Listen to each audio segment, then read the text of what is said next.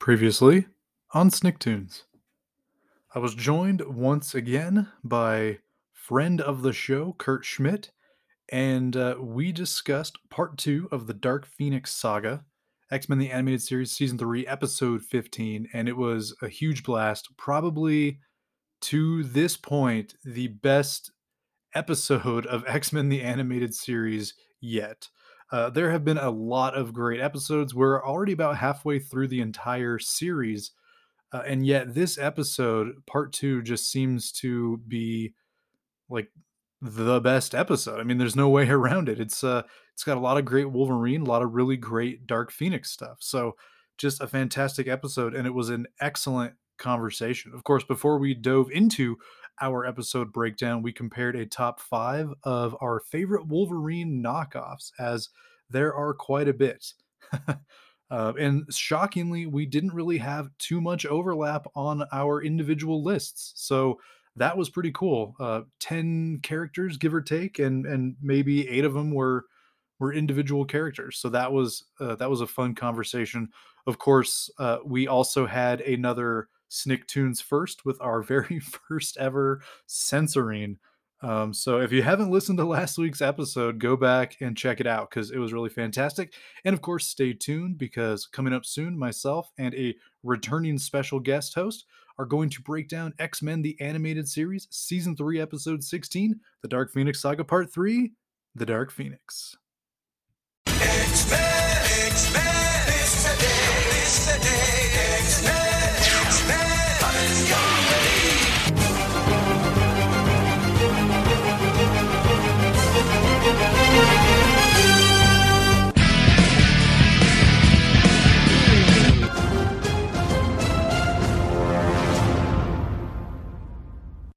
All right, Bub, as you heard, we are back with a returning special guest host. I'm very excited to have her back on because it's been a couple of weeks since she was on last. She helped us kick off the Phoenix Saga, and now she is here to help me break down the latest episode of the Dark Phoenix Saga, and that is my older sister, Ariana. Ariana, welcome back to Snicktoons.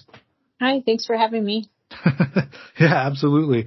It's always fun having you on and talking X-Men and talking about our shared childhood and stuff, and then, getting to watch an episode and talk about it is always a lot of fun. So let me put you in the hot seat here and ask you, Ariana, what kind of X-Men stuff have you been up to lately, if any?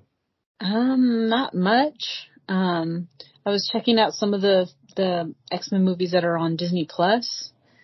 And I watched part of the first X-Men.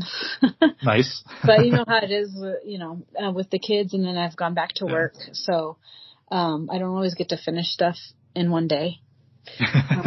Oh, yeah, I hear you. And other than that, just what we were talking about earlier is one of the episodes of She-Hulk, that was that little tidbit in a newspaper that a character was reading that sounded like they were referring to Wolverine. But you were saying maybe it's not him. Yeah. So, other than that, that's it. Yeah, no, conventional wisdom would say Wolverine, right? It was like, and spoiler alert for anyone that hasn't watched, I forget what episode that was, 2 or 3 of She-Hulk. I'm actually not watching She-Hulk, so, but I did see it was one of those episodes. But yeah, it was like man fights, or man with metal claws gets in bar fight or something like that. Yeah. And it's like, who else has metal claws that would be in a bar and get in a fight? Like, who else but Wolverine? Yeah. But with this being the multiverse saga that we are in now, you never know. Like, I think one of the things I'd suggested to you is, like, for all we know, that's just like one of the multiversal Killmongers who is now in this universe with his metal, Black Panther claws, and gets in a bar fight because, he's the kind of guy that would get into a fight with someone. So, like, you never know. Like, it's like I'm crossing my fingers and it's like, yes, please be X-Men. But, we're in the multiverse saga right now. So anything goes. And, there's been a lot of red herrings and stuff like that before. They teased us with Evan Peters. And, that was a huge X-Men troll, I feel. So this could very well be Wolverine, but it might also just be, secretly someone else. Well, there's another possible X-Men news, I guess. I can't think of her name. That she's in Stranger Things, the girl with the red hair. I don't want to ruin it if no one's watched Stranger Things. That her future looks bleak. Let's just put it that way. She was cast by Marvel, and so I was wondering, could it possibly be Jean Grey or Phoenix or something like that? Because she would be awesome. As that character or as X-Men. I mean, that's literally all it was. So she was cast by Marvel. Okay, great. Nice. Yeah. You know, you're talking about the actress that plays Max, yeah? Yes.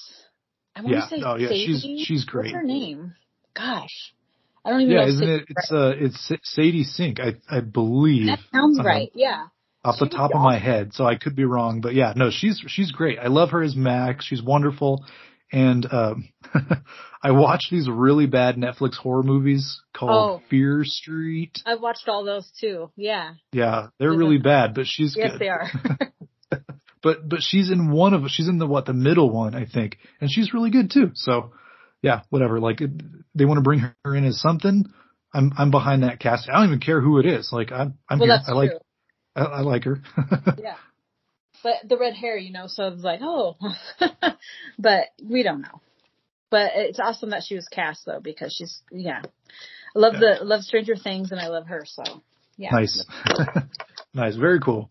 Yeah, I hadn't seen that. I've seen a couple of casting rumors. Like, I saw a casting rumor that they've cast whoever's going to play Iron Lad for Secret Wars. And I'm like, that's like the end of 2024 or 2025 even. Like Secret Wars, like the end of phase 6. I don't think we're quite there yet. But you never know. Like I wouldn't put it past them to start, maybe this actor is finally available. And so they're like, all right, we'll get him under contract now. But like I'm down for Iron Lad. And like I love Tony, and I would love to see like a successor for Tony if they're not going to do his daughter. Right. And it's not to say that like I'm not excited for Rhodey as War Machine, and like we haven't seen Ironheart yet. She might be fantastic, but like I'm all about Iron Lad. So I don't know much about Iron Lad except for I've heard the name. I hardly know anything about the Young Avengers because I'm not like comic book wise. I'm not a huge Avengers guy anyway. I don't particularly. Like, I don't really read Avengers, so I don't read Young Avengers. I'm loosely familiar with the characters, but like I said, I love Tony. Tony is like my absolute favorite MCU character, and like I've been waiting for someone to take up that mantle. And yeah, if they're going to go with Iron Lad, if it's not going to be, like I said, his daughter, it's not going to be Rhodey or Riri, then yeah, like I'm cool with Iron Lad. Is Riri the boy that he kind of mentored for a little while? Riri is Ironheart. Riri Williams is. Okay. Yeah, you're thinking all I know is the name Ironheart and that she is in Black Panther. That's all I know. Right. Are you thinking the kid from Iron Man 3 who was also at Tony's funeral in Endgame? Yeah, I would love that kid to come in because that's a huge like plot thread that needs to be explored again. Like, where is that kid? Like, he was like there was a reason why Tony left him a suit because the kid was a genius and he had a good heart, And he wouldn't just leave the kid. Something there. Yeah, he wouldn't just leave the kid hanging like that.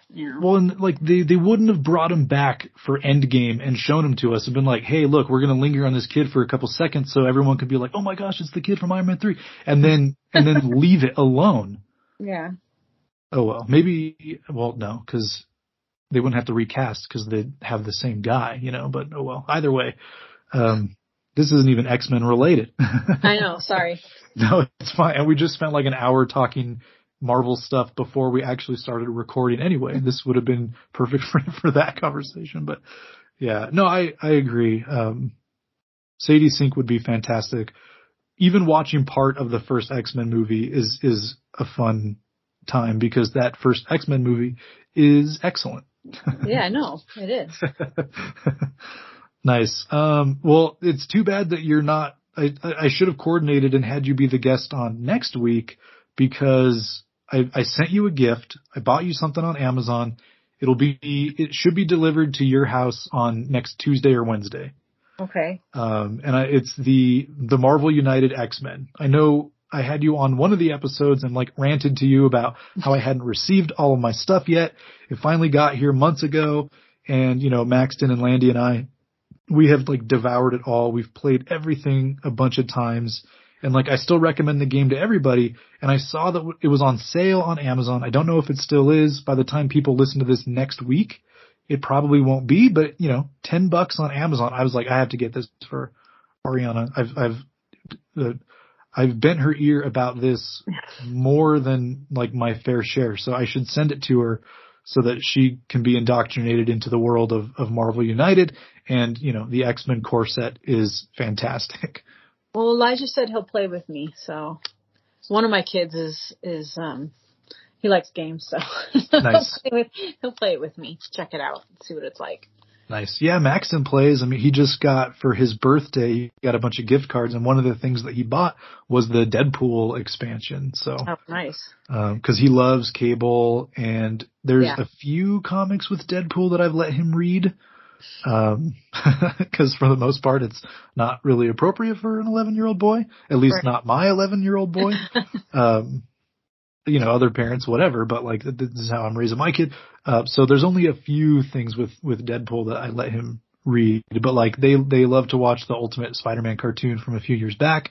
And there's like 2 episodes, I think, with Deadpool in there that they absolutely love. So yeah, they go wild for Deadpool. And so he bought the Deadpool expansion, and he also got the X-Force expansion for his birthday. So yeah, he was able to put those. He's able to play as like Cable and Deadpool and stuff. So he's really been digging that.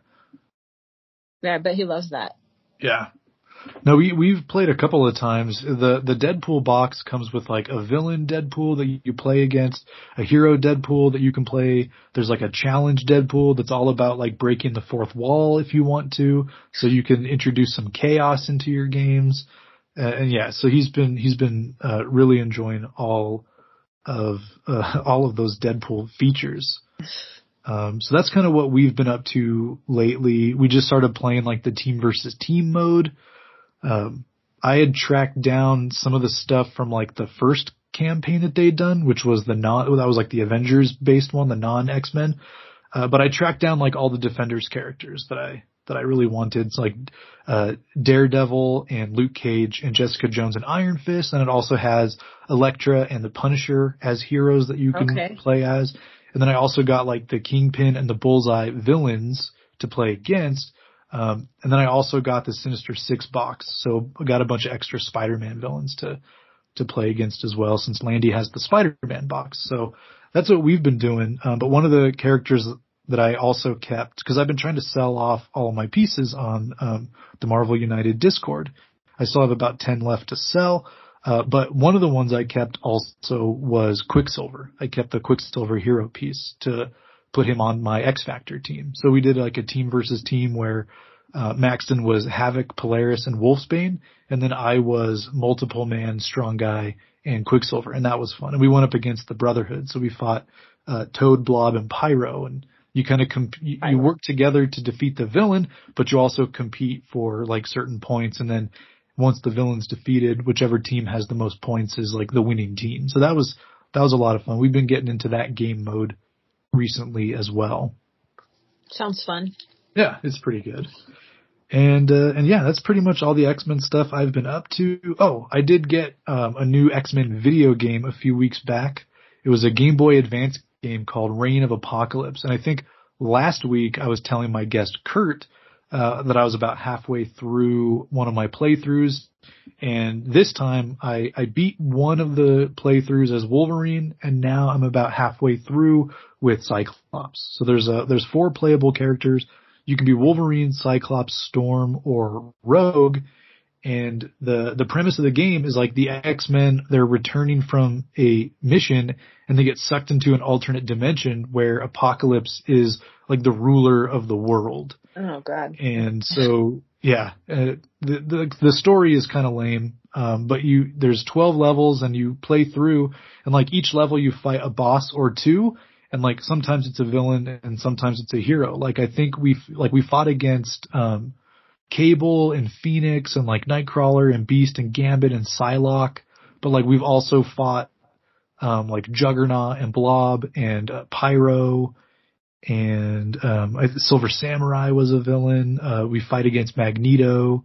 So there's all kinds of different characters that you have to fight against. And then most of the faceless hordes are like Sentinels and other kind of robot things. And yeah, it's a fun game. It's a little cheesy, but like I got it for like $12, and so you can't really complain about a $12 X-Men game. Right. It sounds, why not? Yeah, it passes the time on the can or whatnot. All right, so I mean, yeah, that's pretty much all the X-Men stuff I have. I was hoping that as we're recording this, D23 is going on. I was hoping that we would have got some X-Men stuff, and I don't know if they're saving it for day 2 or not. But like even some X-Men 97 stuff, especially because they announced that like they already renewed X-Men 97 for like a second season.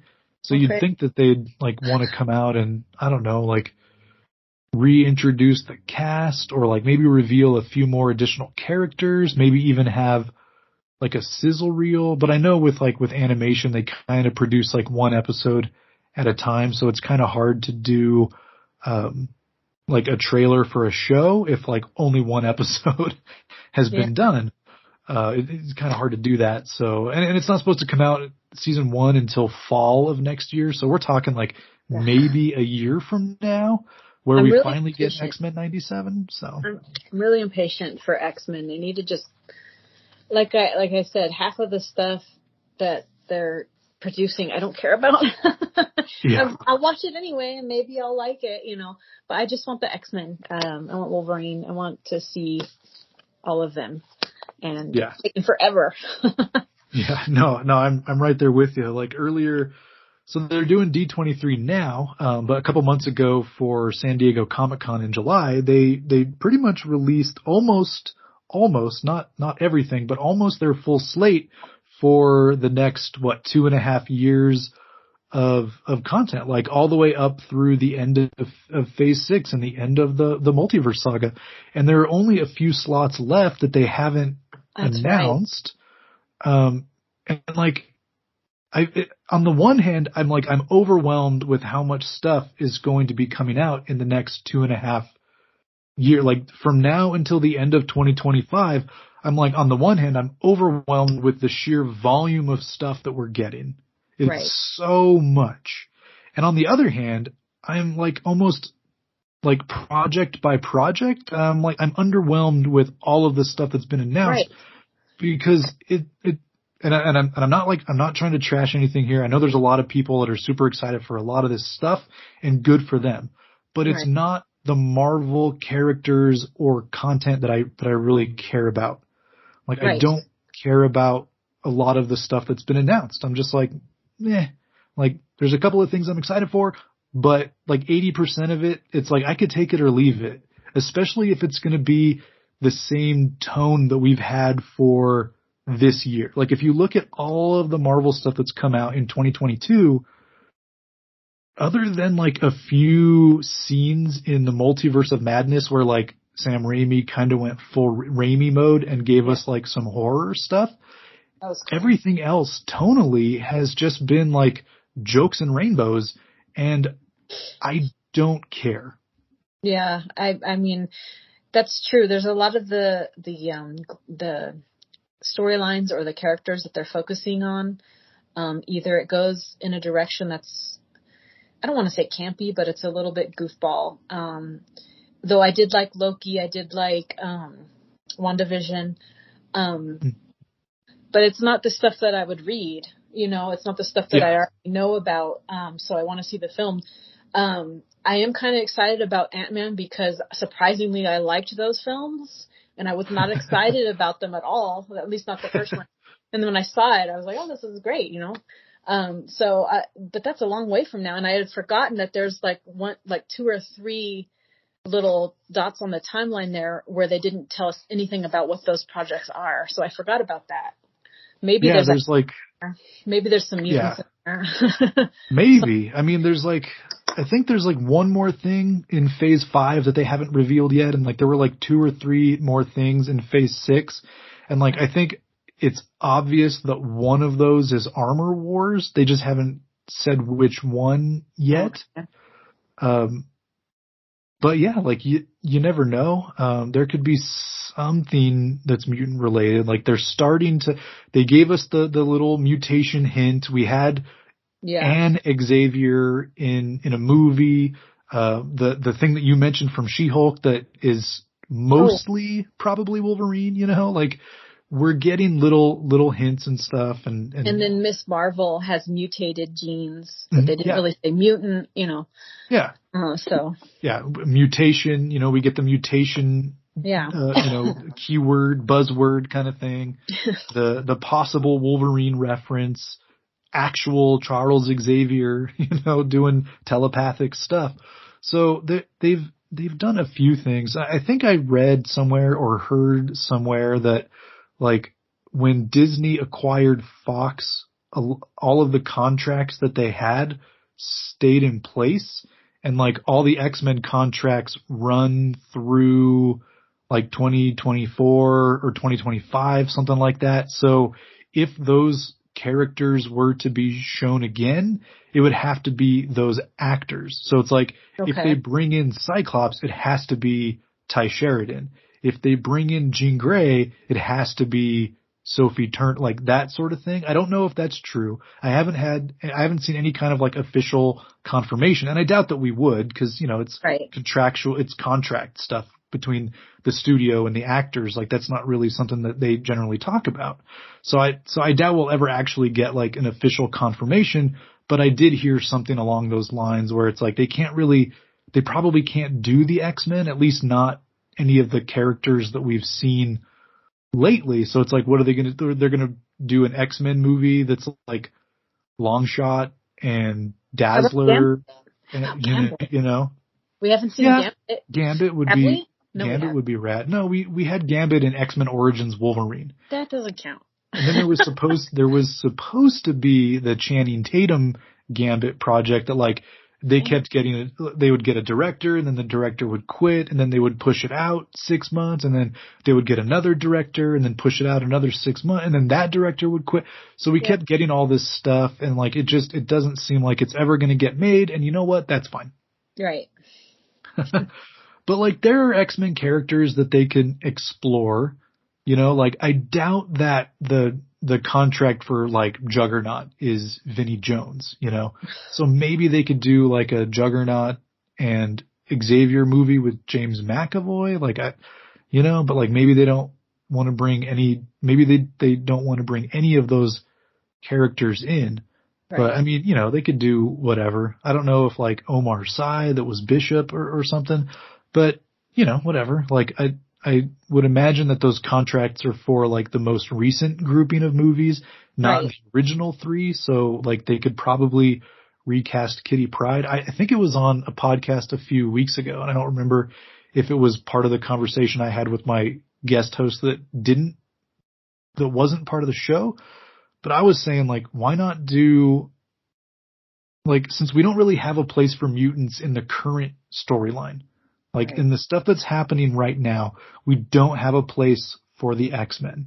So why not do an X-Men movie that takes place 40 years in the future, and it's like, it doesn't have to be Days of Future Past, but set a movie in the future where sometime in the past, mutants exploded onto the scene, and eventually the whole world devolved into like a civil war between mutants and humans, and this is the aftermath, you know?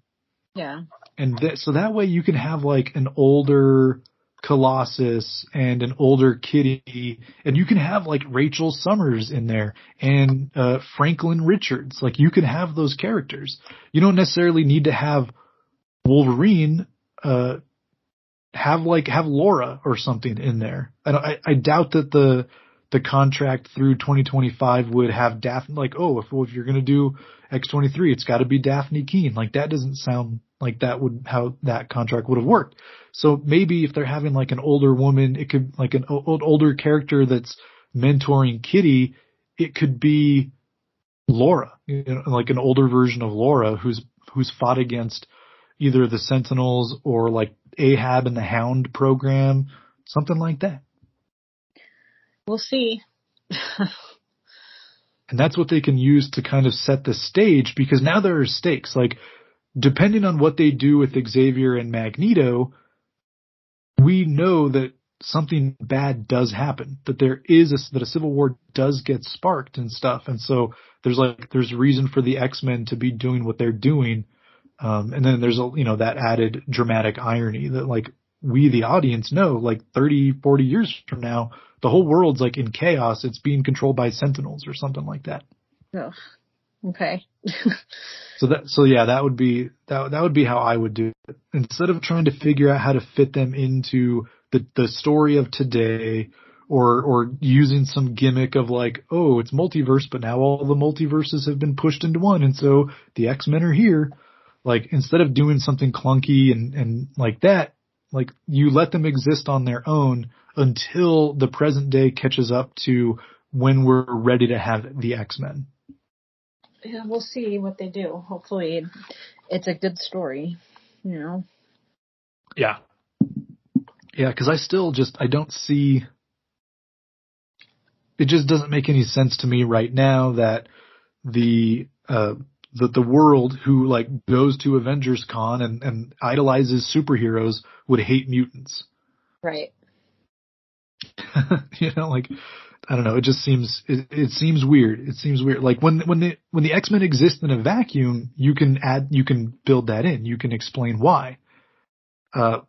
In a world where the Avengers and the Young Avengers and the new Avengers, when in a world like where everyone idolizes Iron Man and Captain America and Spider-Man and stuff, like, it just doesn't make any sense that, oh, we love all those guys, but like Cyclops, the dude that shoots the red thing out of his eyes, no, we don't like him. We don't trust him. Why?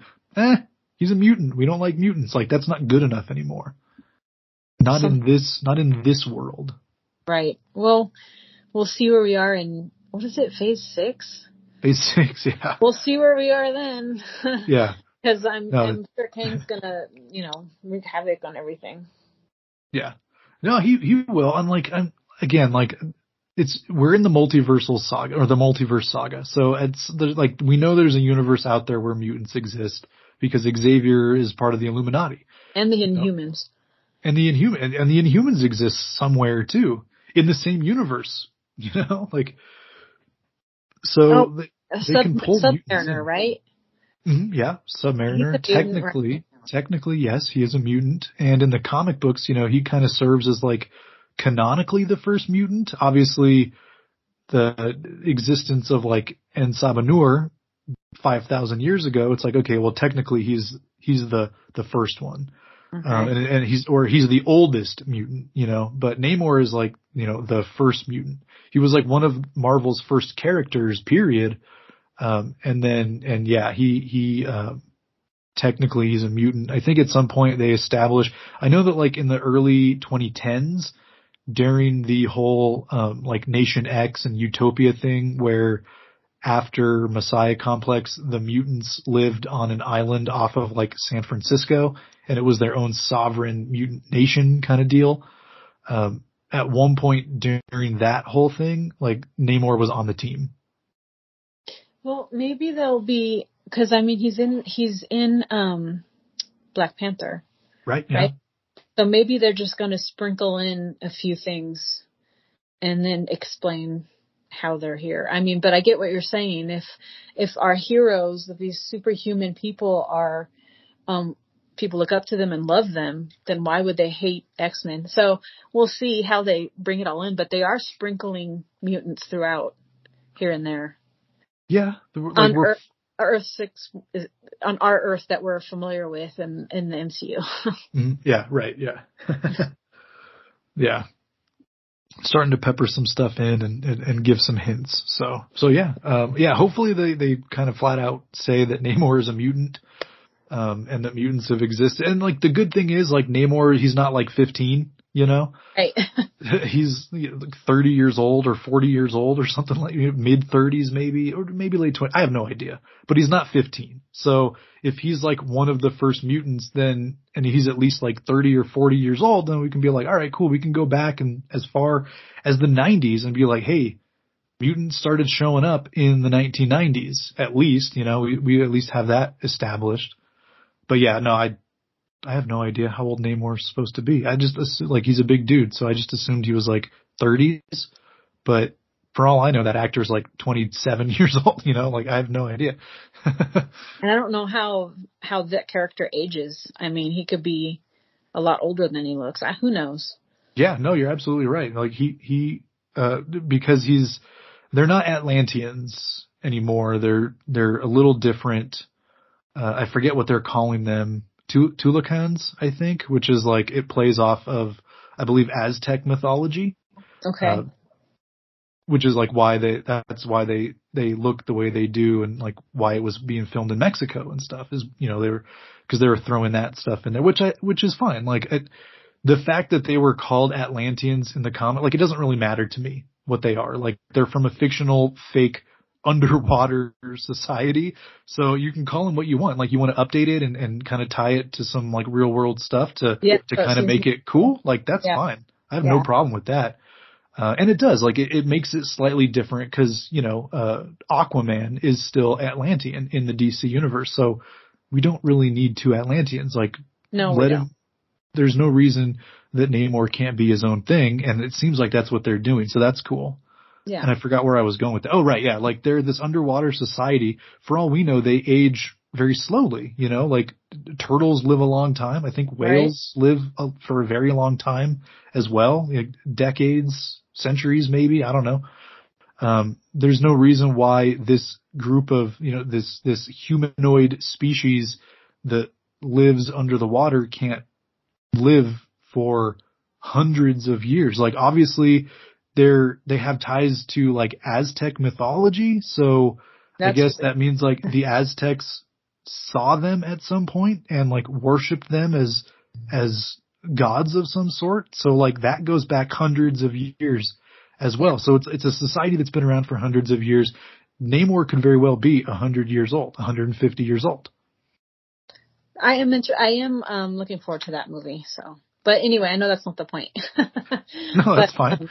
I am, from one of the more closer things on the Marvel timeline, I am looking forward to Black Panther 2 and seeing his story. So, yeah. Yeah. I've never really liked Namor as a character, never really cared about Namor. I think he looks cool in the trailers. Black Panther 2, not really one that I'm super excited about. I think like the next project I'm looking forward to is Secret Invasion. Like after seeing the trailer, looking forward to that. And then Blade, you know, which is like November of next year. So I am excited. I mean, I love Blade, so yeah. Yeah.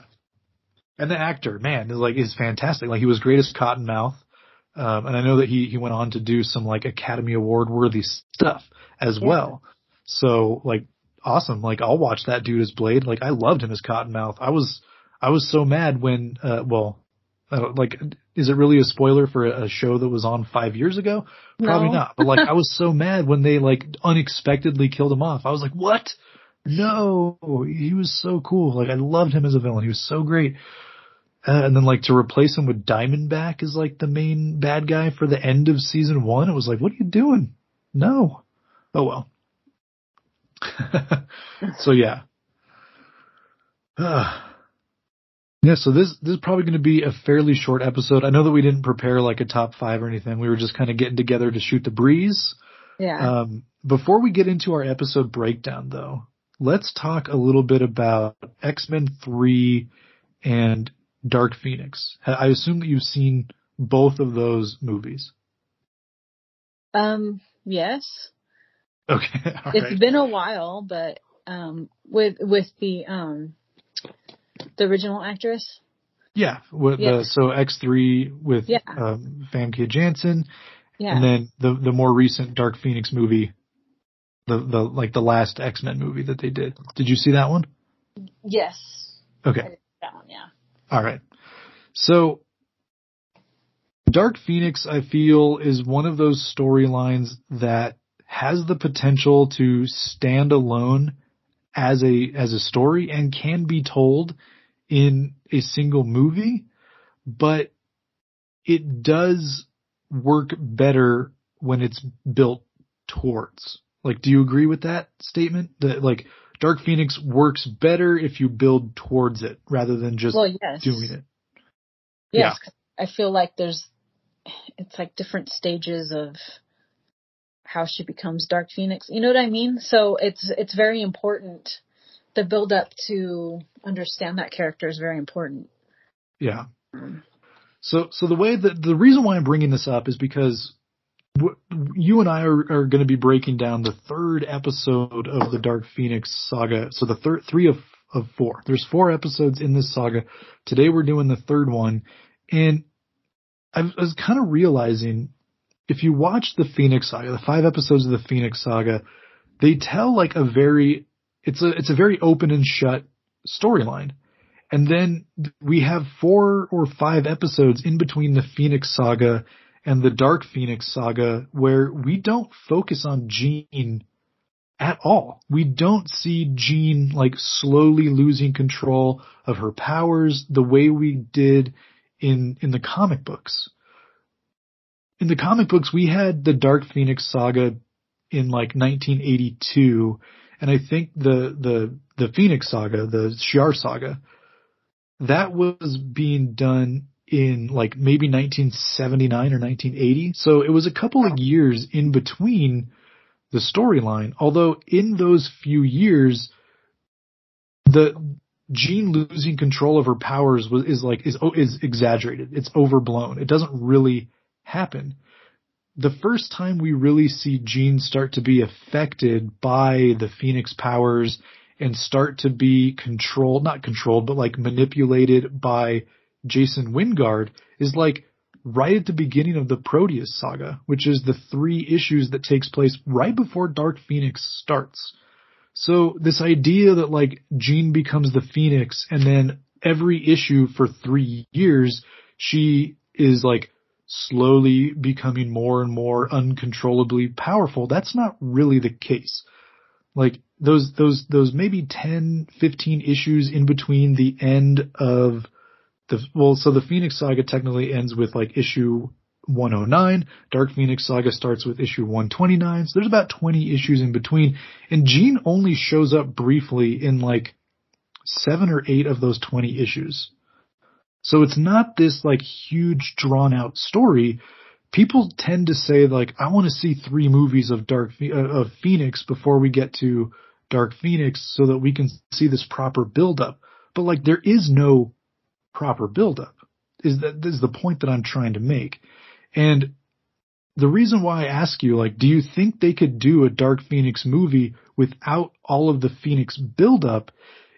I ask that because if you don't see the Phoenix saga, if you don't watch those 5 episodes, you just come in and watch these 4 Dark Phoenix episodes, you know exactly what's happening and you get all the story. You don't need all of that other stuff. Do you think at some point someone could make a Dark Phoenix movie without all of the Phoenix stuff and still be able to tell this story? I mean, you could. It's just, I think Jean Grey would be kind of lost because I feel like she would be a villain. I mean, at least perceived as a villain for a majority of the story. So you could tell that and it could be a good movie and it would be entertaining and you would understand who Dark Phoenix is, I think, and the capabilities, but you wouldn't really get who. I don't know. I mean, I get, maybe it depends. It boils down to what kind of person you are, and what kind of story you like. Like, I want to know, who is this person? How did they get to this point? But to answer your question, yeah, they could make that movie. You don't need all the backstory, but you do lose something, in my opinion, of completely understanding that character and how the things that Dark Phoenix does, what that means for the universe and other characters in that story. To really understand that, if you care to, you would need the Phoenix story. You would need to know who Jean Grey was. But just to tell a story of just Dark Phoenix, like with a villain or something, you could do that. Does that make sense? I'm not Yes. very well. No, I think you're right on. Like, there's a reason, because they've done Dark Phoenix twice now. We had a Dark Phoenix story in X3, and we had a Dark Phoenix movie that was just Dark Phoenix, and they're both pretty bad. Like, critically speaking, they're not necessarily good movies. Like, I like them. I like them both. But I think, like, if you were to look at it through a critical lens and actually critique the story that's being told and the character arcs that develop over the course of those movies, then I do agree that those are, like, they're bad movies. But one of the reasons why I was asking you is because in X3, the Dark Phoenix saga portion of that movie, it did have buildup. In the first X-Men movie, Jean is telekinetic. She mentions that she has some telepathic ability that Xavier is helping her develop. Later on in the movie, there's a scene where Wolverine asks her why she doesn't use Cerebro. And she mentions that for someone like her, and then of course Cyclops, Dingleberry that he is in the movies, steps in and he's like, it's dangerous. Because the reason is that Jean doesn't have the telepathic control to handle the strain of Cerebro yet. At the end of the first X-Men movie, she uses both her telekinesis and her mostly her telekinesis, to help, steady Wolverine, and they save the day. At the beginning of X2, which is, a year later or 6 months later, however long it is, she's already being developed as her telepathic powers they're starting to develop faster than she can control, right? Like they add that into the story. One of the very first scenes with Jean Grey in X2 is at the museum. Right. For the field trip, and like she's not being able to block out the voices of all the people at the museum. So they build that into X2. And by the end of the movie, she sacrifices herself to save the rest of the X-Men, very similar to the way she sacrifices herself in the space shuttle. Yes. Right? So like we've had the build up.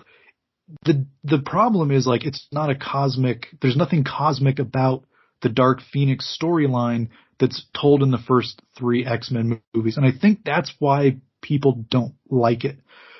But if you follow along with Jean's development and her arc, her becoming Dark Phoenix in X3, like, it fits for her storyline.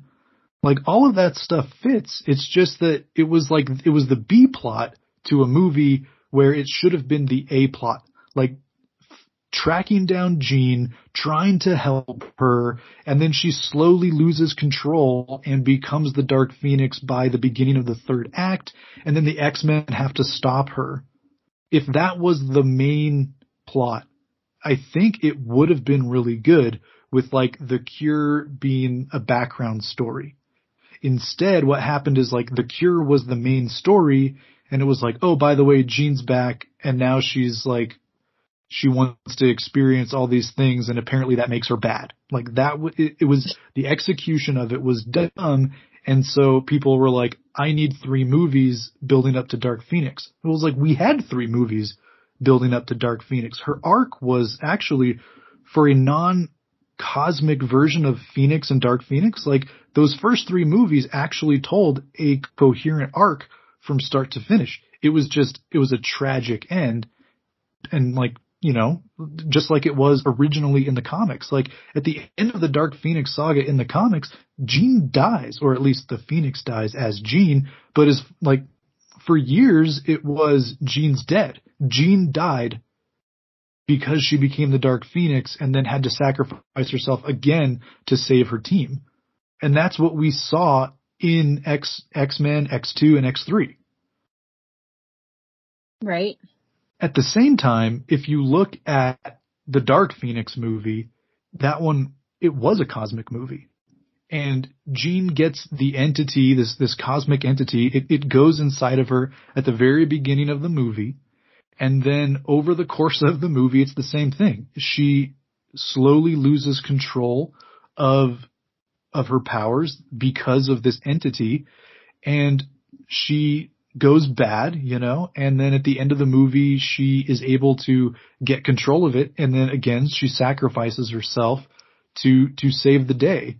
And I think, if they would have added, if the movie would have been 30 or 40 minutes longer, and they added a B plot or something to help move the storyline a little bit more forward, to give the X-Men something else to do early on. After Jean becomes Phoenix, she immediately goes Dark Phoenix. And that's the problem. They should have had her, there should have been something else that they did in between acts 1 and 2. I think the reason why the Dark Phoenix movie failed is because it was rushed. It was A to B to C to D to E to F, end of the movie. And it was Jean, Jean gets the entity, Jean doesn't like being told what to do, Jean kills Mystique, Jean becomes Dark Phoenix. It feels rushed. It feels rushed. There's certain stages she needs to experience, and they're not developed enough. It's just rushing, just like what you said. So you're okay. It raises too many questions when they go too fast like that, and there's not time to develop the different stages that she goes through. Yeah, exactly. And they also rushed it because it was we need to do the cosmic entity thing. So then the bad guys are going to be aliens instead of the Inner Circle / Hellfire Club, which then kind of cheapens it as well. Yeah. And again, it rushes it forward. It was too quick. There wasn't a B plot to focus on to allow Jean, like you said, to go through the stages. It was, she gets the Phoenix, she gets angry, she becomes the Dark Phoenix, and that's it, and then the movie's over. There's the final battle and it's done. And it's because it was rushed. But there's one other Dark Phoenix thing I want to talk about.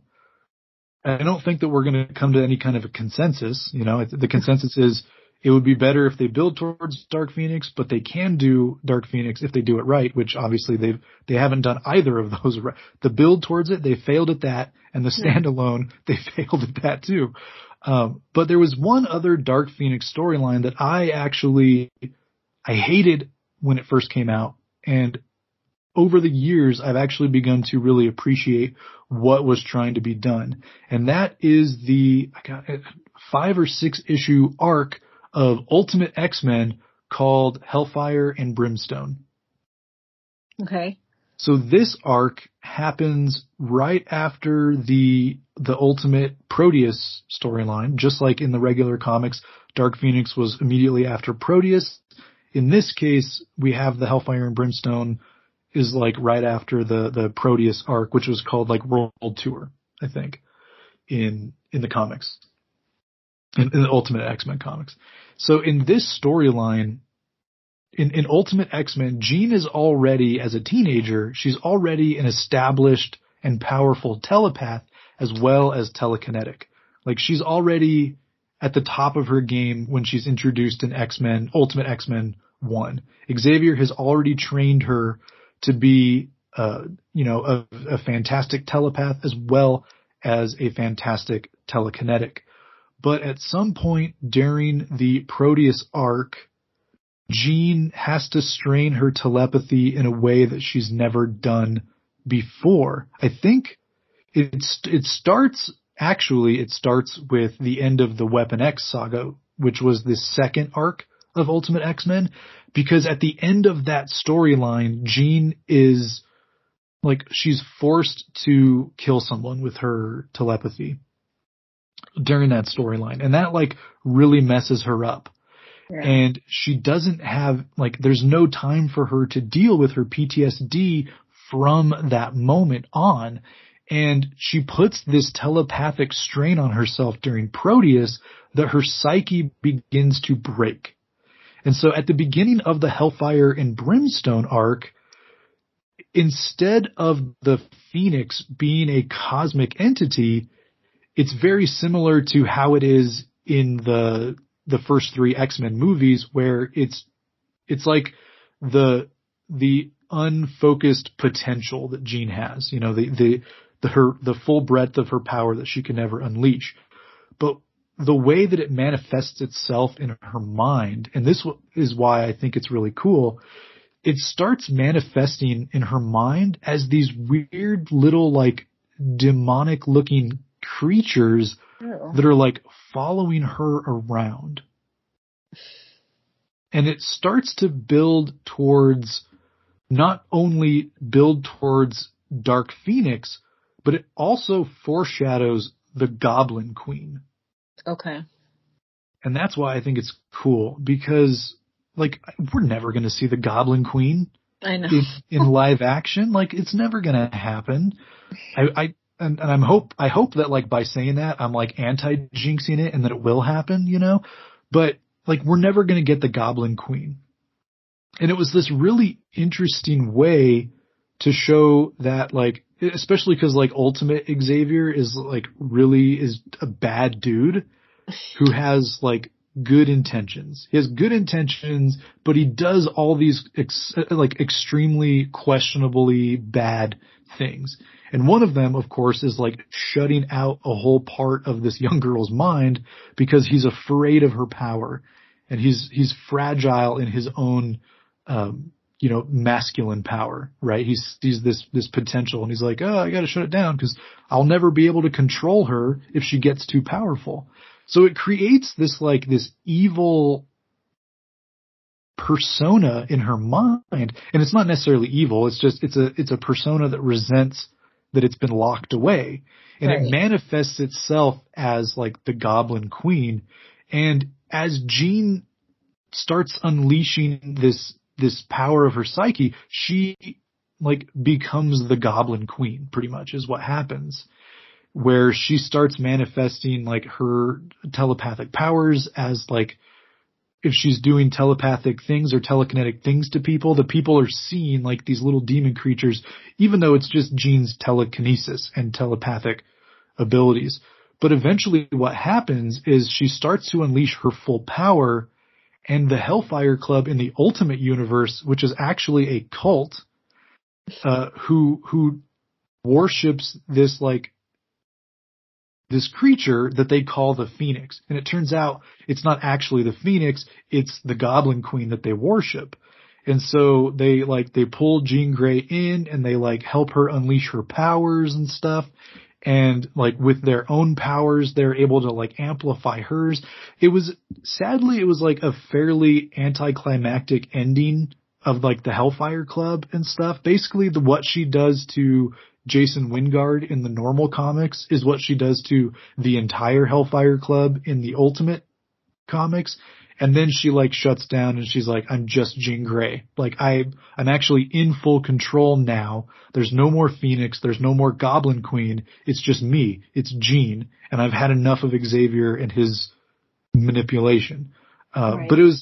But it was a really interesting way to do the Dark Phoenix without tying it to a cosmic entity, but it has the thing where it's like Jean is starting to break down and lose control of her psyche, and because of that, instead of it being the Phoenix, it's like it's the Goblin Queen. I thought that was a really interesting way to tackle the Dark Phoenix and also Inferno. Like that was really interesting, and it kind of got me thinking, like there are a lot of different ways that someone can do a Dark Phoenix storyline without it having to be this big cosmic thing or needing all of this buildup, and still hitting like all the important aspects, and also giving Jean the agency that she deserves in a Dark Phoenix storyline. Like when Jean's not the focus of the story, it completely fails.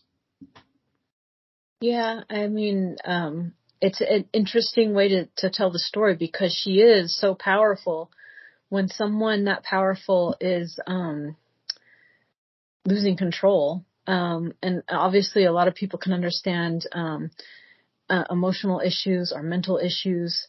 I think it makes it a little bit more understanding and believable as you're watching it. And I agree, giving her the agency that she deserves because she's not weak and she can pull herself out of it, if that makes sense.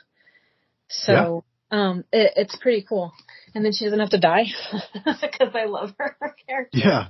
Yes. And she does it in a way where, Ultimate Jean didn't have to die at the end of Dark Phoenix. I mean, just imagine someone that powerful and you find out that part of your mind has been subdued in some way by somebody else. That's infuriating. Yeah. And then she's having PTSD because she has to do something that is morally crushing her. Yeah, that's a good story. They should do that one. That was awesome. It's been years since I've read that, and I feel like I should go back because I'm probably messing up a few of the details. Like, I guarantee that I messed up a couple of the things there. But that was the one that, like I said, like, I really didn't like it when it first came out and I read it because I was like, oh man, where's the cosmic stuff? This is lame. But like going back and seeing two other attempts to do Dark Phoenix in live action and utterly failing both times, despite actually having like good ideas, it makes me think of that story. And like, I know I've reread it a couple of times and like each time I'm like, oh yeah, I actually really like this. Like this is a really great way to do this story. And like check off all the boxes without having to be bogged down by cosmic stuff or whatever, you know? Yeah. And so I grow to appreciate it a lot more. And like they could definitely use that as a basis for another live action Dark Phoenix storyline at some point in the future. And it also brings in like the Goblin Queen and Inferno. And of course, like, you know, we've already seen Limbo exists thanks to magic in New Mutants. And obviously that wouldn't be canon or anything, but still, like, there's no reason why they couldn't ever do Goblin Queen. Like that would be really interesting. That could also, they could do the Dark Phoenix and that could lead to a Goblin Queen storyline at some point in the future as well. But either way. Personally, I don't care if they ever do Dark Phoenix again, just because they've failed twice at it now. Well, it's interesting though. Like if they made a film of that, it would have worked better in like the 80s. Like there'd be more people open to watching it and making that film with with those kind of themes, as opposed to, I don't know, it's ridiculous. Okay. No, I agree. I mean, think about some of the stuff we watched as kids. It's pretty dark, you know. Oh yeah. Oh man, yeah, like Ghoulies and stuff. Yeah. Oh geez, yeah, like Fright Night and like The Lost Boys and stuff. Like you look at those movies compared to like vampire stuff today, and you're like Twilight. No, I'm just kidding. Oh yeah. How they sparkle in the sun, and as opposed to Lost Boys, which is awesome, by the way. Oh yeah, I love The Lost Boys. It's so good. There was a series they did a while back that I heard wasn't good, and then they like are rebooting it as well. Oh, are they? But it's like they're rebooting it for the CW. And well, I read the book, and the way that the book ends, at the end of the movie, there's that cave where they are, well, not the cave, wherever they lived, and they had to kill all the bad guys. Uh-huh. In the book, there's a cave where they would stay. I think they show it in the movie, but it goes further. It goes further down into the earth. And the way the book ends is like, oh, but there's more of them, Anyway, sorry, that has nothing to do with Dark Phoenix. Oh, no. No, that's fine. I'm always down to talk Lost Boys. I love that movie. It's all your fault, too. I love the two Coreys. I had their pictures all over my walls. But the movie is awesome. And, of course, it was filmed in Santa Cruz, which we would go to quite often enough. So that all the time, yeah. Some of the places where they filmed, you're like, oh, I've been there. I've been on that ride. Yeah, like all the boardwalk stuff. The boardwalk all the time, and it's like, yep, I've probably stood in that exact same place. You know? That's awesome. I think in the movie it's what, Santa Carla, I think, instead of Santa Cruz. Yeah. Yeah. Yeah, exactly. Yeah. But yeah, it's pretty good. Man, yeah. All right. Well, I think that is pretty much it. We could probably get into our episode breakdown now. Okay.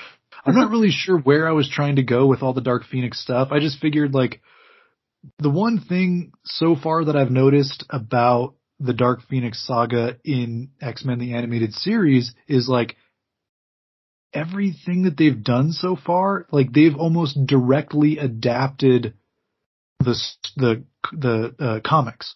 Like, everything that we've seen in the cartoon has come almost directly from the comics. I mean, obviously, Rogue and Gambit weren't part of the X-Men yet. It was Nightcrawler and Colossus instead.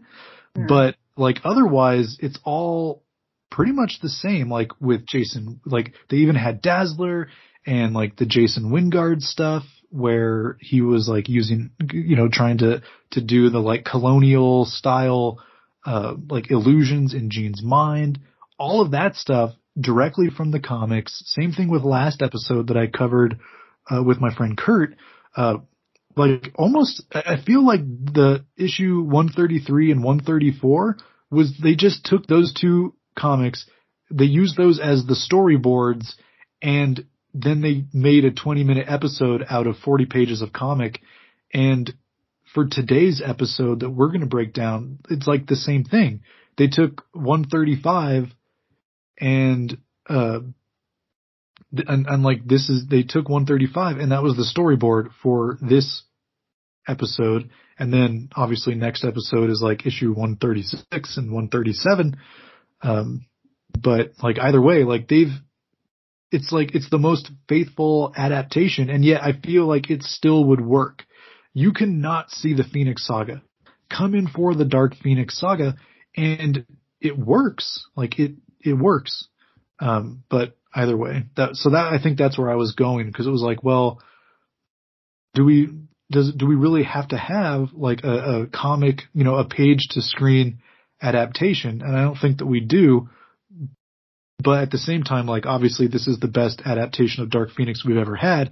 And Right. I think the reason is because it's just the comic brought to life on screen as a cartoon, and it carries into today's episode as well. I think so. I mean, they understood that the fans of the comics would be watching the show, so Yeah. to stay true to the story that people liked. So Nice. So I think then with that, Ariana, we can jump into our episode breakdown if you're all set. okay.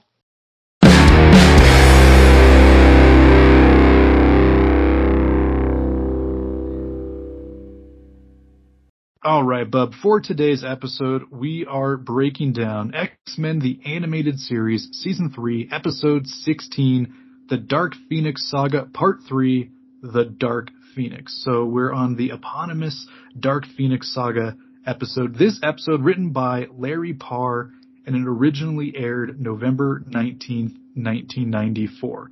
So Ariana, with you being the special guest, you kind of know the drill. Why don't you walk us through our opening scene of this episode? It takes place on top of the building, and what I remember is Dark Phoenix talking about, she's talking about power. Mhm. And she says the power to create and destroy is greater than good and evil. And she's just kind of seems to be talking to them, particularly Cyclops, if I remember, about just how good it feels to be in power in Jean's body and able to do whatever it wants. That's how I took it. Yeah, which a woman who is in control of her feelings, that's got to be a scary thing to all these dudes, right? They're like, oh no, she must be evil now if she's thinking for herself this time.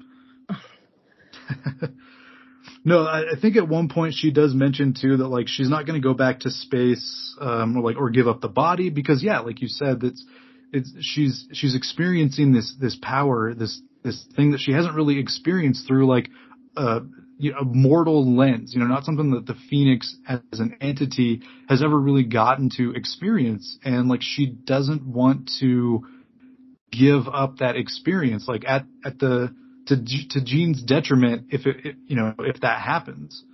And then she just like knocks them all off the roof at that point. Just kind of like throws up a phoenix talon, and she's just like, be gone. I mean, I think there's Scott keeps trying to talk to Jean, and Dark Phoenix is telling him, "Oh no, she's gone. You can't talk to her." But every time he does, Jean does try and respond, but she doesn't seem to be in control.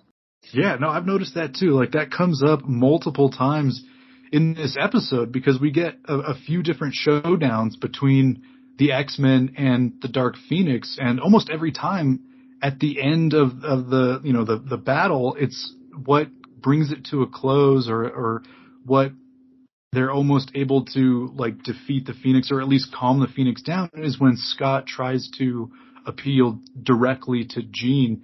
And I think their psychic rapport, their love for one another is like, it's strong enough that he's able to get through, albeit temporarily, but he's able to at least get through the Phoenix's control over Jean. We definitely see that here. After the Phoenix knocks all the X-Men off the roof, Beast kind of comes in and like reiterates what the Phoenix is saying, where like the reason why the Phoenix has gone, quote unquote dark at this point, with the fact that she's finally able to experience these various sensations and stuff. And then of course the Phoenix just like shows up and they just have a fight instead. And that's the point where Storm is summoning like hurricane winds and trying to like blow the Phoenix down, and the Phoenix just shrugs it off. Scott tries to like hit her with an optic blast, I think, to kind of knock her out. After the hurricane doesn't work, Storm tries lightning and that also fails. I think Rogue at some point, like, I think this is where she grabs the tree. That might be later.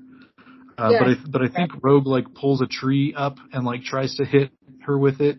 And the Dark Phoenix just like transubstantiates it into gold or something super heavy. And like even Rogue can't hold it anymore. She like plummets back down to the ground, holding on to this like gold tree, which also falls on Wolverine to kind of get him out of the way. Cause I mean, he's not a ranged attacker. Like there's not really much that he's going to do.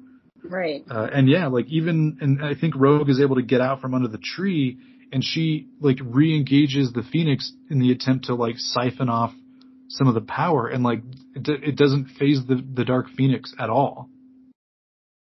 But pretty much she's like, why are you even bothering? Why are you doing this? You can't win. You're wasting your time.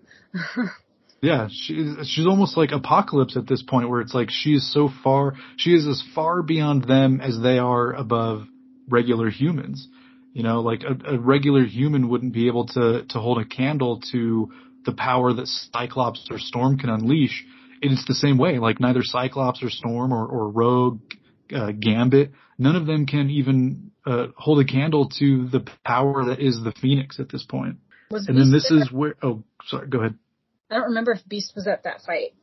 Yeah, unlike Wolverine, who like at least tries to run in and do something and gets clobbered by the tree, I don't even think Beast tries to do anything. Like I think he just stands there and just watches it all play out, because he knows that like there's nothing that he can do. What's he going to do? Like jump up there and quote philosophy to her? Like that's not like it's not going to do anything. Right.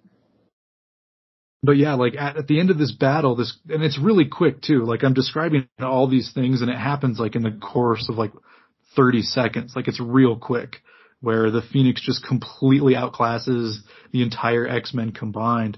And at this point is where, like you had mentioned, where Cyclops comes in and he's trying to explain to the Phoenix and also reach Jean by saying like, we're trying to stop you because we love you. Like, and I love you. The woman I love is in there, and like we all love you, and we just want what's best for you. You don't have to fight us. We don't have to fight you. Like we just want Jean, and that's it. Right.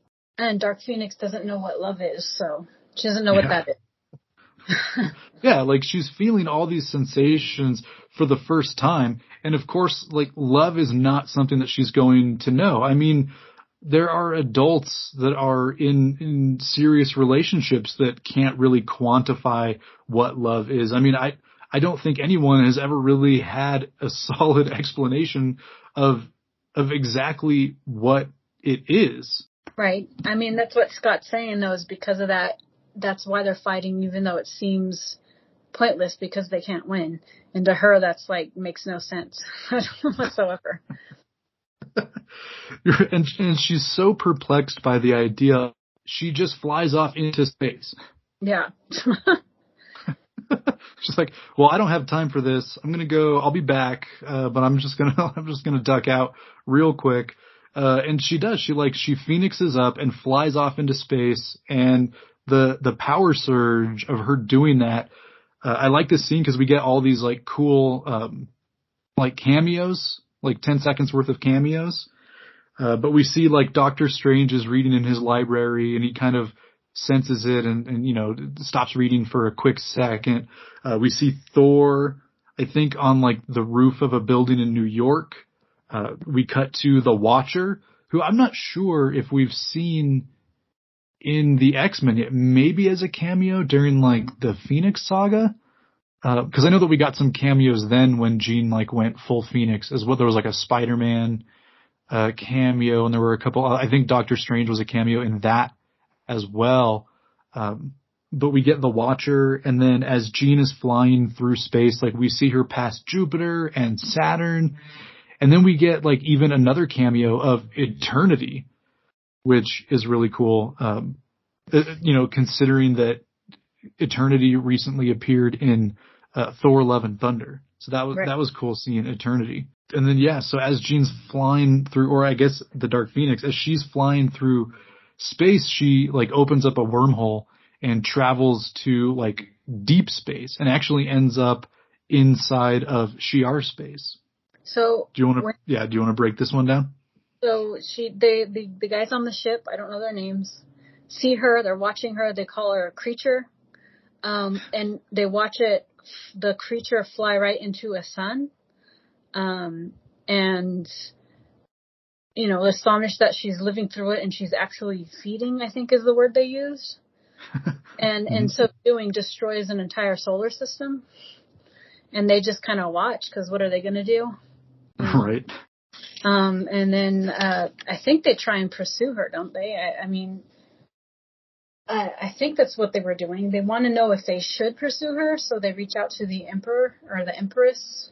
Yeah, they reach out to Lilandra, and I think she tells them like don't, or like not yet, or like keep your distance, or something like that. But I do like that we have this like establishing sequence where the Dark Phoenix arrives in the Shi'ar space, and we see the people on the Shi'ar ship, and they're like, well, this is the Dabari system, but it's completely devoid of life.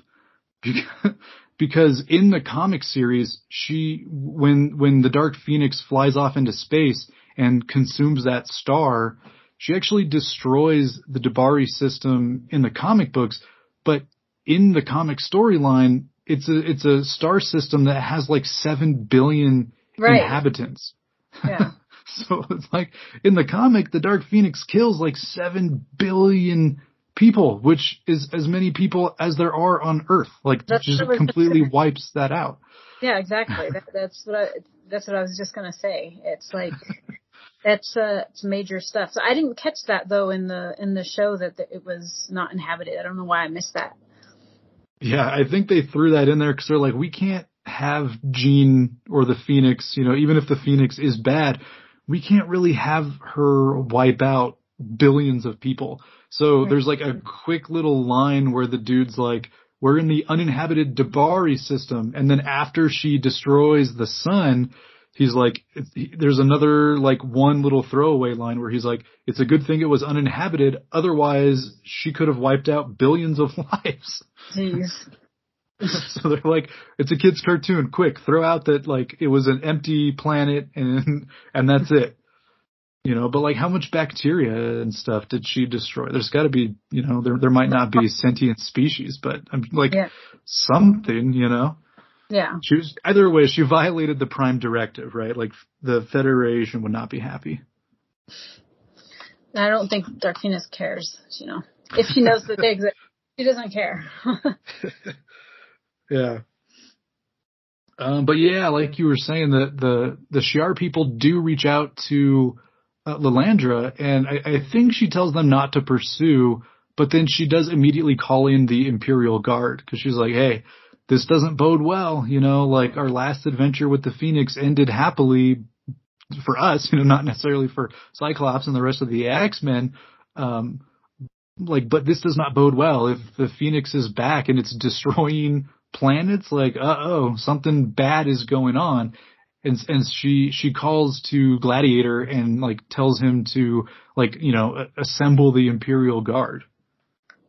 Yeah, get prepared because only bad things can happen is, I think, her point of view. It could easily been a system where there was billions of, living beings. So, yeah. Mm-hmm. Yeah, exactly. We don't know if she's going around destroying star systems indiscriminately. Is this a one-time thing? Did she just get lucky? Did she specifically choose this one because she knew there was no life? They don't have time to ponder those questions. Right. They have to mobilize immediately because a threat of a being that can just fly into a sun and eat it and destroy the entire, an entire solar system. That's a major threat. Regardless of what its intentions are, you can't just wait and figure it out. You have to be ready. And of course, this scene will have ramifications in the episode later on. Right. But we do, I think at this point, we actually go back and we check in with the X-Men back on Earth. Yeah. It shows Professor X trying to explain that Jean is gone. Really, the only way that she could come back possibly is if the Phoenix decides to leave her body. And I don't remember if they thought that was a possibility even, or what would happen to Jean if the Phoenix left her body at this point. But he was trying to convey to the X-Men that Jean is gone. Yeah, which is pretty somber for a kid's cartoon. Yeah. It's Jean's body, but there is no Jean left. At this point, it's literally just the Dark Phoenix. That's the only. It looks like Jean, but it's not her anymore. Jean is gone. And as Xavier is giving him this really sad, this really sad story, Cyclops senses that Jean's returned because his psychic rapport, he knows that the Dark Phoenix has returned to the planet. And I think that is enough, right? That's enough where Xavier's oh, well, maybe I'm not entirely right, because if the Dark Phoenix came back to Earth and Scott is able to sense through his rapport with Jean that the Phoenix has returned, that means that he's wrong and that there is some Jean in there somewhere. And I think that is enough where Beast gets the idea for the, what did he call it? The neural scrambler or neural descrambler, I think. Something like that. Yeah. And I love the scene where the scene changes real quick and it shows Beast on his computer, working at the schematics and starting to design a neural scrambler or descrambler to use against the Dark Phoenix. And I don't know if you noticed, Ariana, but he has a little sticky note, or not a sticky note, but a little picture on his computer monitor, and it's a picture of Carly, who was the blind woman whose sight he restored and who he was in love with and who loved him from the Beauty and the Beast episode. Oh, I didn't notice it. That I saw, I was like, oh, Beast. That's so sweet. Yay. I missed that. Nice. Yeah, I saw that. That was my favorite part of the whole sequence. It was oh, there's a picture of Carly. Oh. But I like that they figure that out, that if, like you say, that connection is still intact with Scott and Jean, then obviously they cannot defeat Phoenix physically. Maybe if they could reach through her mind to reach Jean, Jean can gain control. I mean, that's kind of cool. Yeah. Yeah, I do like that. That was one of the things that we talked about when we were discussing the various live action adaptations is they kind of fail both times, obviously. But where they each fail is they don't really give Jean the agency as a character that she's supposed to have throughout this storyline. And this, they're at least building that in. They're we can help Jean, but ultimately she's the one that's going to have to win the battle. And I do like that they at least put that focus on where they're like, we can help Jean take control back, but like it's her, like she's the one that has to win. I feel like they eventually in both of the live action adaptations, like Jean has, a moment of clarity or a moment of conscience where she's in control, but that's not really the focus. That's just like a thing that happens in the course of the battle. That's not the general idea. I think, Behind, yeah, sorry. Stop the Phoenix. And it shows how strong. And yeah. Yeah. Sorry, it cut out. Yeah, exactly. No, it's all good. It's technology. It happens. It shows how strong Jean Grey actually is, because if the Dark Phoenix or the Phoenix originally encountered another telepath, possibly that their consciousness would be gone completely. Whereas Jean is strong enough that she's still in there fighting and still has a connection with somebody else. So I think that shows her strength right there, too. Agreed. And that's not something that we've really seen in the comics either. Like, we've never really seen, we have, but not really in this context, right? Like, we've not seen many other characters in the X-Men universe or in the Marvel universe as a whole who have been Phoenix hosts. Obviously Rachel Summers, the daughter of Jean and Scott from like the Days of Future Past timeline. She is like really the only one who's ever been able to like coexist as a Phoenix host. Every other time we've seen someone play host to the Phoenix, they haven't been able to contain it. They've ultimately been corrupted, just like the Dark Phoenix itself became corrupted. And yeah, I like that, that you point out that yes, like their plan here is like, we just need to give Jean the spark to fight back because all she needs is a chance. And yes, she's strong enough that she can do it. Right. I would be interested to see how another like fairly strong telepath, but not quite on Jean's level would fare. I doubt that Betsy or Emma would be able to, would also be able to be good Phoenix hosts. I really don't see that happening. There was a storyline. I don't know if you've read it. It was the Avengers versus X-Men storyline where the Phoenix returns to Earth and everyone assumes that it's coming to like, become hosted by Hope. And the Avengers get involved. They mess everything up. The Phoenix Force gets split into like 5 and it goes into Cyclops, Emma Frost, Illyana, Colossus, and Namor. And, they slowly become corrupted and eventually they each get like taken out until Cyclops is the one that's got all of the Phoenix. And of course, like he's not a telepath. Like there's nothing that he can do to control it. And it doesn't turn out well.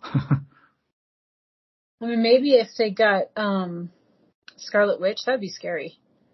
If Phoenix found Scarlet Witch, that would be scary. I mean, I don't know. Emma Frost kind of is frightening to me, but I don't think she's as strong as Jean Grey. So, yeah. Well, she wouldn't like to hear you say that. I know that for a fact. I don't know. I know in the newer stuff she's with Scott and all this stuff. I didn't read any of that. I remember reading the beginning of it and I was like, oh, I hate this. So I didn't read them. Yeah. Yeah, no, I'm still, like, I'm definitely a Jot shipper. Like, I like Scott and Jean together. Like, yeah. I love Wolverine, but I don't like Jean, the whole Jean and Logan thing. Yeah, I was never really a big fan of Scott and Emma. But yeah, no, Scott and Jean for me, like, that's the ship. Like, I ship Logan with Mariko. That's my preferred Logan partnership, or Storm even was better than Jean, but whatever. Well, all right. So back. Oh no, go ahead. Well, I was going to say, I don't understand when Dark Phoenix returns and Jean is kind of in control. Why is she so confused as to what the time is? Is that I'm not really sure.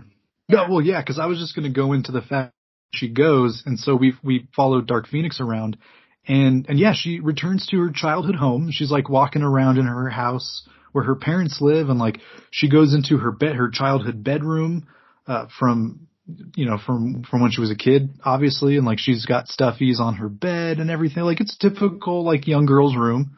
Right. Because she came to the X-Men when she was like a young teenager, like 15 or 16, probably somewhere close to that. I think, I'm not sure what age they established she was when she first came to Xavier's, but either way, like she has like a young girl's room. And I do like that the stuffed animal that she grabs and like cuddles with while she's sitting on her bed is like a Cyclops, like obviously not Oh yeah. Scott, but like like a little cute monster Cyclops. Yeah. That was cute. I was like, oh, that's cool.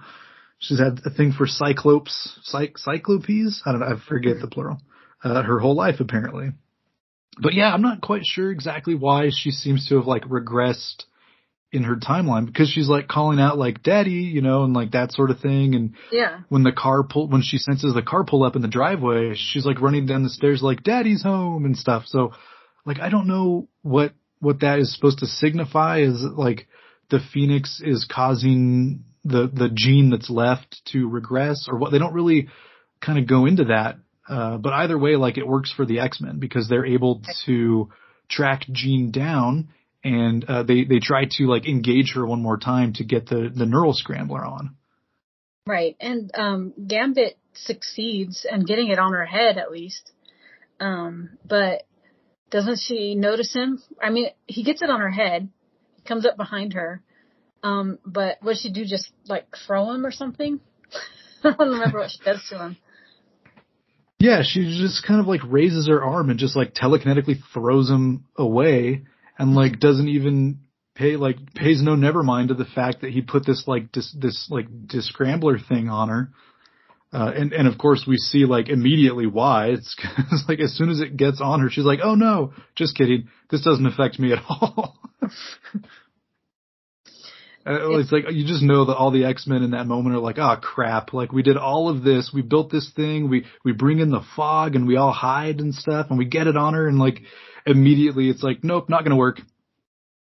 Yeah. I don't know. It must have been a defense, it's sensed trouble. So Dark Phoenix took over or something. I don't know. But at some point Wolverine does get her down on the ground, doesn't he? Somehow. Yeah. So like almost immediately the neural scrambler thing proves that it doesn't work, right? Like you said, she kind of throws Gambit after he puts it on her. But Beast kind of mentions like, yeah, it might take a little while to like attune to her mind and actually scramble what we need. And so that's kind of why it doesn't work right away. Like where it gets in the Dark Phoenix and she's like, this thing doesn't even work. It looks like it does take a couple of minutes before it starts to actually like scramble her thoughts. And that's enough where Wolverine is able to like kind of come in and he wrestles her to the ground a little bit and he's holding her down. And then that's when we see like Jean actually takes control again. And like, instead of saying like, oh, Logan, like help me or anything like that, she's just like, do it. Like, destroy me. It's the only way to get rid of the Dark Phoenix. And it's like, whoa, that's like a serious and like dark twist that I wasn't really expecting them to have adapted for the cartoon episode. Right. I mean, it's pretty heavy, but also I think it shows that they've done this just in time because she was going to give up. She kind of gave up if she wants Wolverine to just end her, Yeah.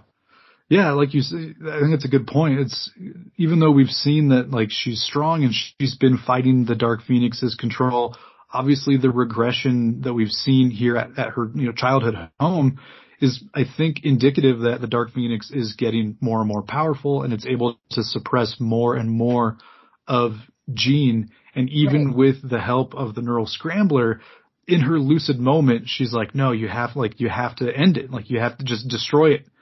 Kill me, like, do it, that has to be a scary thought. Like, I can only imagine Wolverine's pain in that moment. Like, oh my gosh, we are losing, like Xavier was right there. Like, Jean is gone. Like, we're going to lose her. And this is the only this is the only option. Of course, it's Wolverine, and he loves Jean, so even if she tells him, he's not going to do it. Right. This isn't X3. Yeah, and then Scott kind of tries to use that moment as well to remind her that they love her, to kind of keep Jean there and present. Yeah, I think that was exactly it. Yeah. Yeah. And I think Professor Xavier takes that moment to kind of get into her mind. Yeah, so he comes in and he like attacks her mind, and she gets up, and I think in real life she like knocks him out of his wheelchair, or his hover chair, I should say, or she just like completely like dismantles it and like drops him to the ground. And like as she's attacking him, I guess he senses a weakness, and so he's able to then enter the mind of Jean Grey, like on the astral plane, and he starts trying to combat the Phoenix on the astral plane. At first it looks like he's succeeding. Like he comes in and he's like, this is my arena now. Like I'm the most powerful telepath, and like you think that you were able to stop Jean, but like if I'm in here and the two of us are fighting against you, like you have no chance. He is able to change like his astral projection into what appears to be like some sort of like a warrior with like a sword and shield and everything. Yeah. And he tries to fight the Phoenix thinking that he's like, he's got this in the bag. And like the Phoenix almost just like shrugs it all off and like knocks him down. She breaks his psychic armor, and like even on the astral plane, he's as frail as he is in real life. But that itself was enough that it does free Jean at that point. Right. So did they contain it or did they expel it, the Phoenix? So like watching the episode and watching the sequence, it seemed like they kind of like they encased the Phoenix inside of Jean's mind, okay, in something that looks like the M'Kraan crystal from the Phoenix saga, like a little gem. I think that's what it was, or maybe it was like a bird statue. But no, they're able to encase it finally. Like they build the walls up around it with the two of them working together, and Jean is able to then like be in control of herself again and not have to worry about the Dark Phoenix, because they've locked it away. They've locked it away in a part of Jean's mind that it should not be able to get out of again. And it sucks because like Xavier comes back out of the astral plane and like everyone's coming to, and and it seems like, the X-Men have won the day. They've defeated the Dark Phoenix. They've helped Jean get her control back. Like everything is now alive and well. Nothing bad has happened yet. And that like leads us into our closing sequence, and it's the as we were talking about earlier, the stuff from Shi'ar Space, where we have Lilandra calling the Imperial Guard to her. Like we get the payoff of that little scene, and so why don't you walk us through this last part of the episode? So Lilandra comes out of the ship, I think, and backed up by her army, and is telling the professor that and the X-Men that Jean Grey has to perish so that they can destroy the Phoenix because it's too dangerous.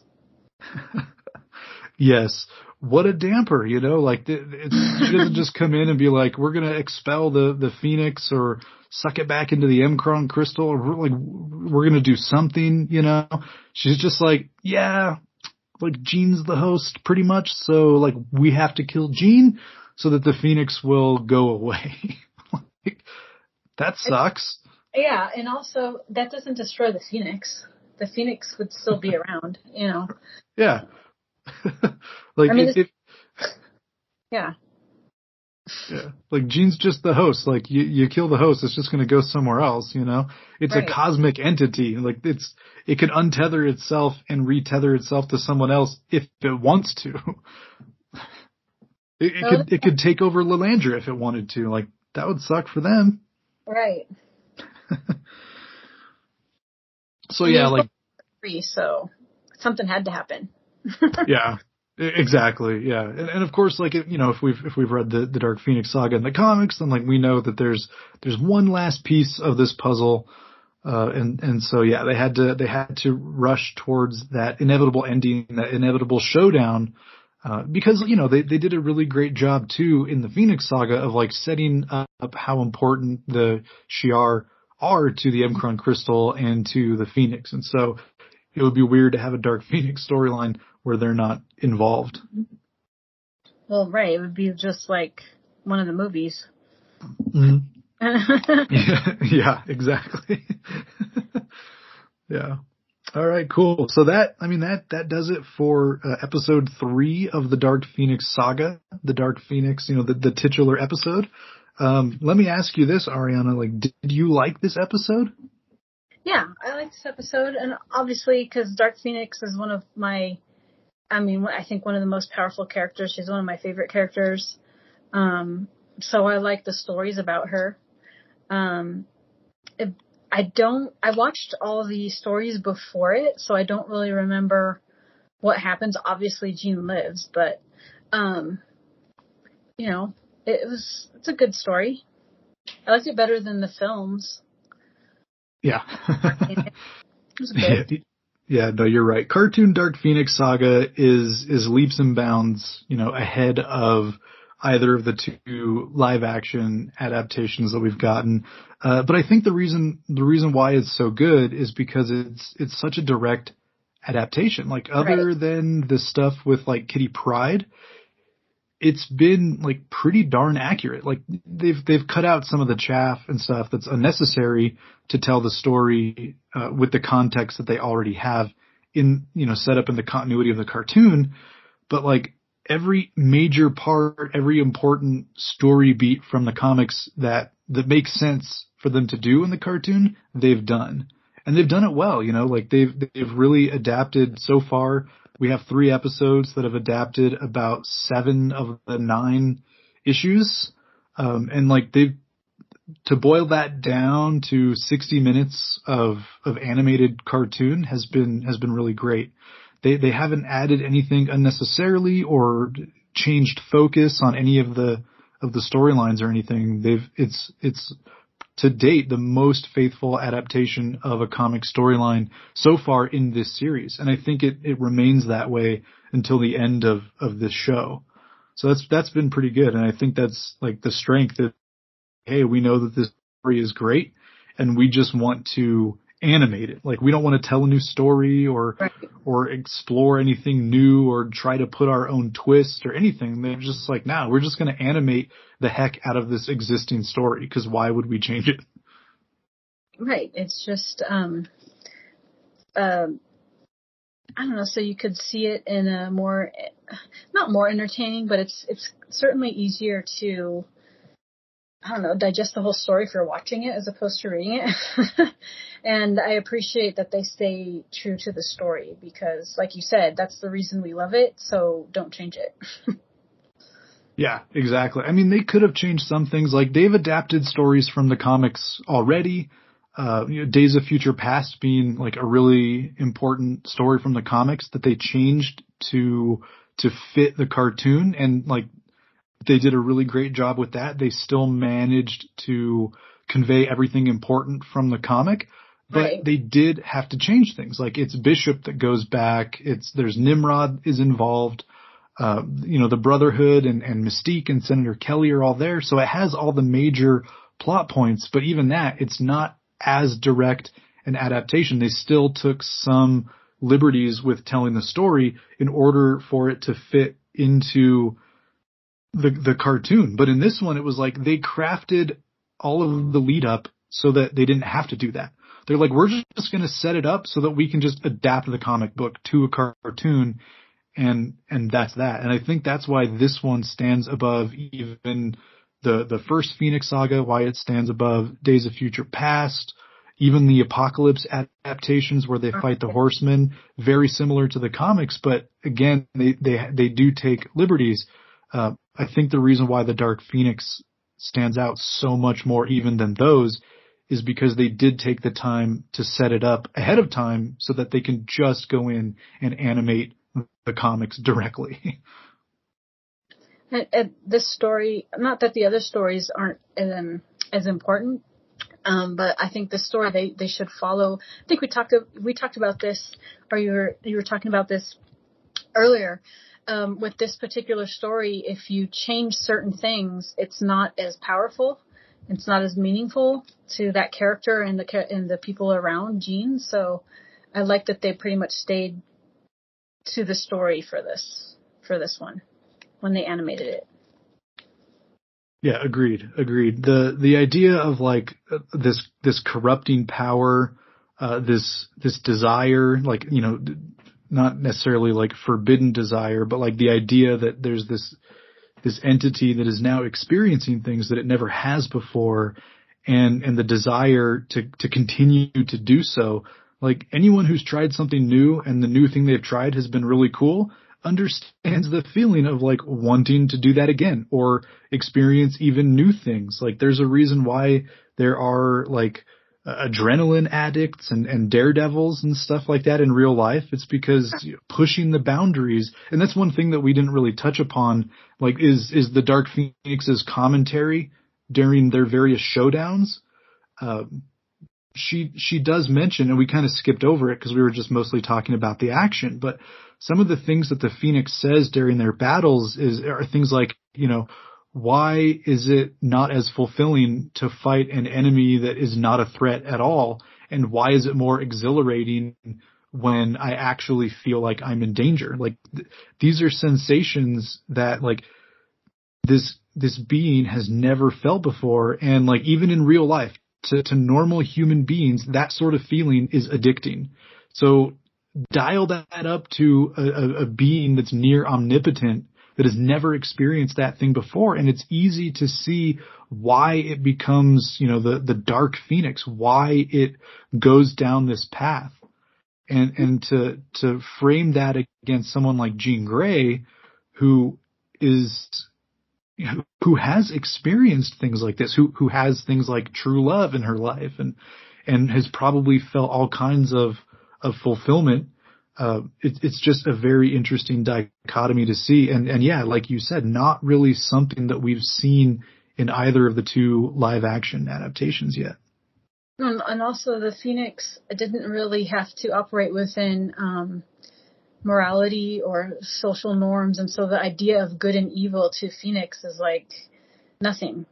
So I could see how it would just kind of go head on into these experiences of feeling things because they never have, not in that way.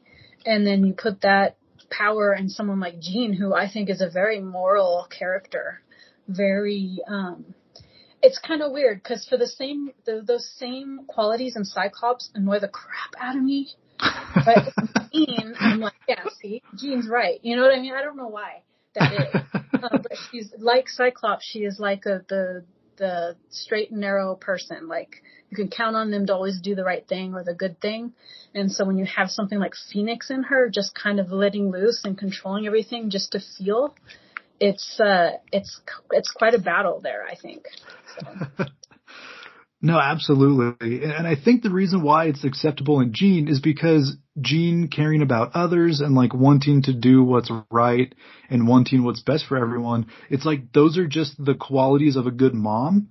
But with Cyclops having those same qualities, he just kind of comes off as like a narc rather than like a good father. It's like, no, dude, you just want to take the wind out of my sail. Like, Jean just doesn't want me to get hurt, but you're like, right. You just don't want me to have fun. I don't know. Maybe it turns out, I mean, I know that Phoenix is trapped, but it could probably learn something from Jean. I don't know. We'll see. Yeah, I don't know if they'll get to that. So far, it's been pretty direct adaptation of the comics, and I don't remember the Phoenix learning any important lessons in the last two issues of the comic series. So I don't think it'll be learning any lessons in this next episode, other than like the idea of self-sacrifice, maybe. You know, yeah. Or at least No, learn there's a lot it doesn't know. You know what I mean? It could be a very powerful cosmic being, and there's a lot that doesn't comprehend because it's not in a form like Jean. I don't know. mhm. Yeah, some sort of like cosmic moderation where it's like, this is something that I need to learn slowly and not just like experience after experience after experience, but rather like a small experience and then self-reflection and then, determine, like, carefully plan out what my next experience will be. And like, yeah, I don't think it has any of that kind of realization. But I do like that in this one, it's more of like a corruption than Right. a seduction. Like, I Right. don't know, sometimes like it felt like the Dark Phoenix movie with the newer characters that, like, once the weird alien thing showed up, that it was like trying to seduce the Dark Phoenix into doing evil rather than the way it is in this, where it's like you said, it doesn't really understand morality or it believes itself to be beyond the concept of good and evil. Right. But it really isn't. And so it's been corrupted rather than like seduced by desire. I don't know. It's almost like it's a child learning some things for the first time instead of just what's the word I'm looking for? Like you automatically feel something when you do something. What's that called? My brain's stuck. Like a child, like say they like chocolate. They just want to eat chocolate and eat it and eat it, and eat it, and they're not going to think, oh, I have a stomach ache or this isn't good for me or I'll have to brush my teeth. I mean, that's not exactly you know what I'm trying to say? Yeah. Like, it's like a child learning for the first time that just because this is exhilarating doesn't mean that's the best thing. I don't know. Maybe I'm thinking too hard on this. Yeah. I don't know. We'll see. Yeah. Yeah. Nice. Well, yeah, I like you. I also enjoyed this episode. I don't know if this one is better than either of the previous two episodes. Certainly not as a standalone episode. Like, I think the Dark Phoenix Part 1 and even to a degree the Dark Phoenix Part 2, I feel like you can sit down and watch either of those episodes out of context and like really enjoy them. Not to say that they're like complete one-off stories, because they're not. They're obviously parts of a whole. But they're just like, they're action packed. They're super fast paced. There's all kinds of stuff going on, and it's really exciting and interesting. And this episode is more like the X-Men fight Jean, and then Jean goes to space, and then the X-Men fight Jean, and then Jean wins, but then the Shi'ar show up. And so I think that this one is probably not as exciting. It's not nearly as fast paced as the two previous ones. But I do think that this is still an excellent episode of the show. Like, obviously at this point, it's like the third best episode that they've made of the series, as the third part of the Dark Phoenix saga. But yeah, that was one of the things that I noticed about each of the last two episodes. It was like after the end of part 1, it's like, oh man, this is the best episode that they've made so far. And then I felt the same after episode 2, like, holy cow, that was even better than part 1. I think this part 3 is just as good, but it doesn't have that like, oh man, that was even better than last time. Right. It's more like it feels like especially the way it ended, it's just like a little stepping stone in between to see what's going to happen. Yeah. Yeah, exactly. Like, this was the episode that bridges us from Right. like our two-part introduction to our finale. Right. It's important and it's very good. It's extremely well executed. The action is good. The emotional beats in it are good. But it is just a stepping stone to the finale. It'll be good. It'll be finale. Awesome. Well, I think that's it, Ariana, for the episode breakdown. Unless you have any last thoughts, I think that we can call it a show. No, that's it. I think you summed it up pretty good. Yeah. No, same. It was a good conversation. I'm glad that you were here for this episode, because you pointed out a couple of things that I don't think I realized while I was watching, and so that's always fun.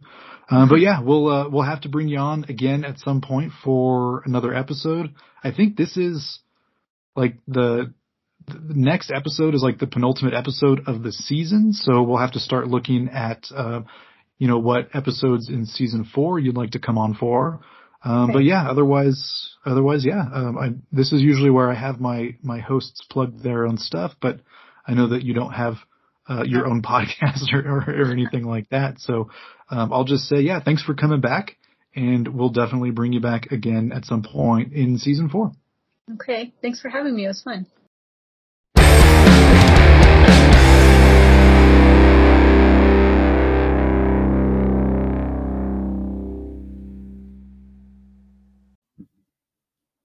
So, bub, there you have it. That is my conversation with my big sister Ariana, breaking down X-Men the Animated Series, Season 3, Episode 16, The Dark Phoenix Saga, Part 3, The Dark Phoenix.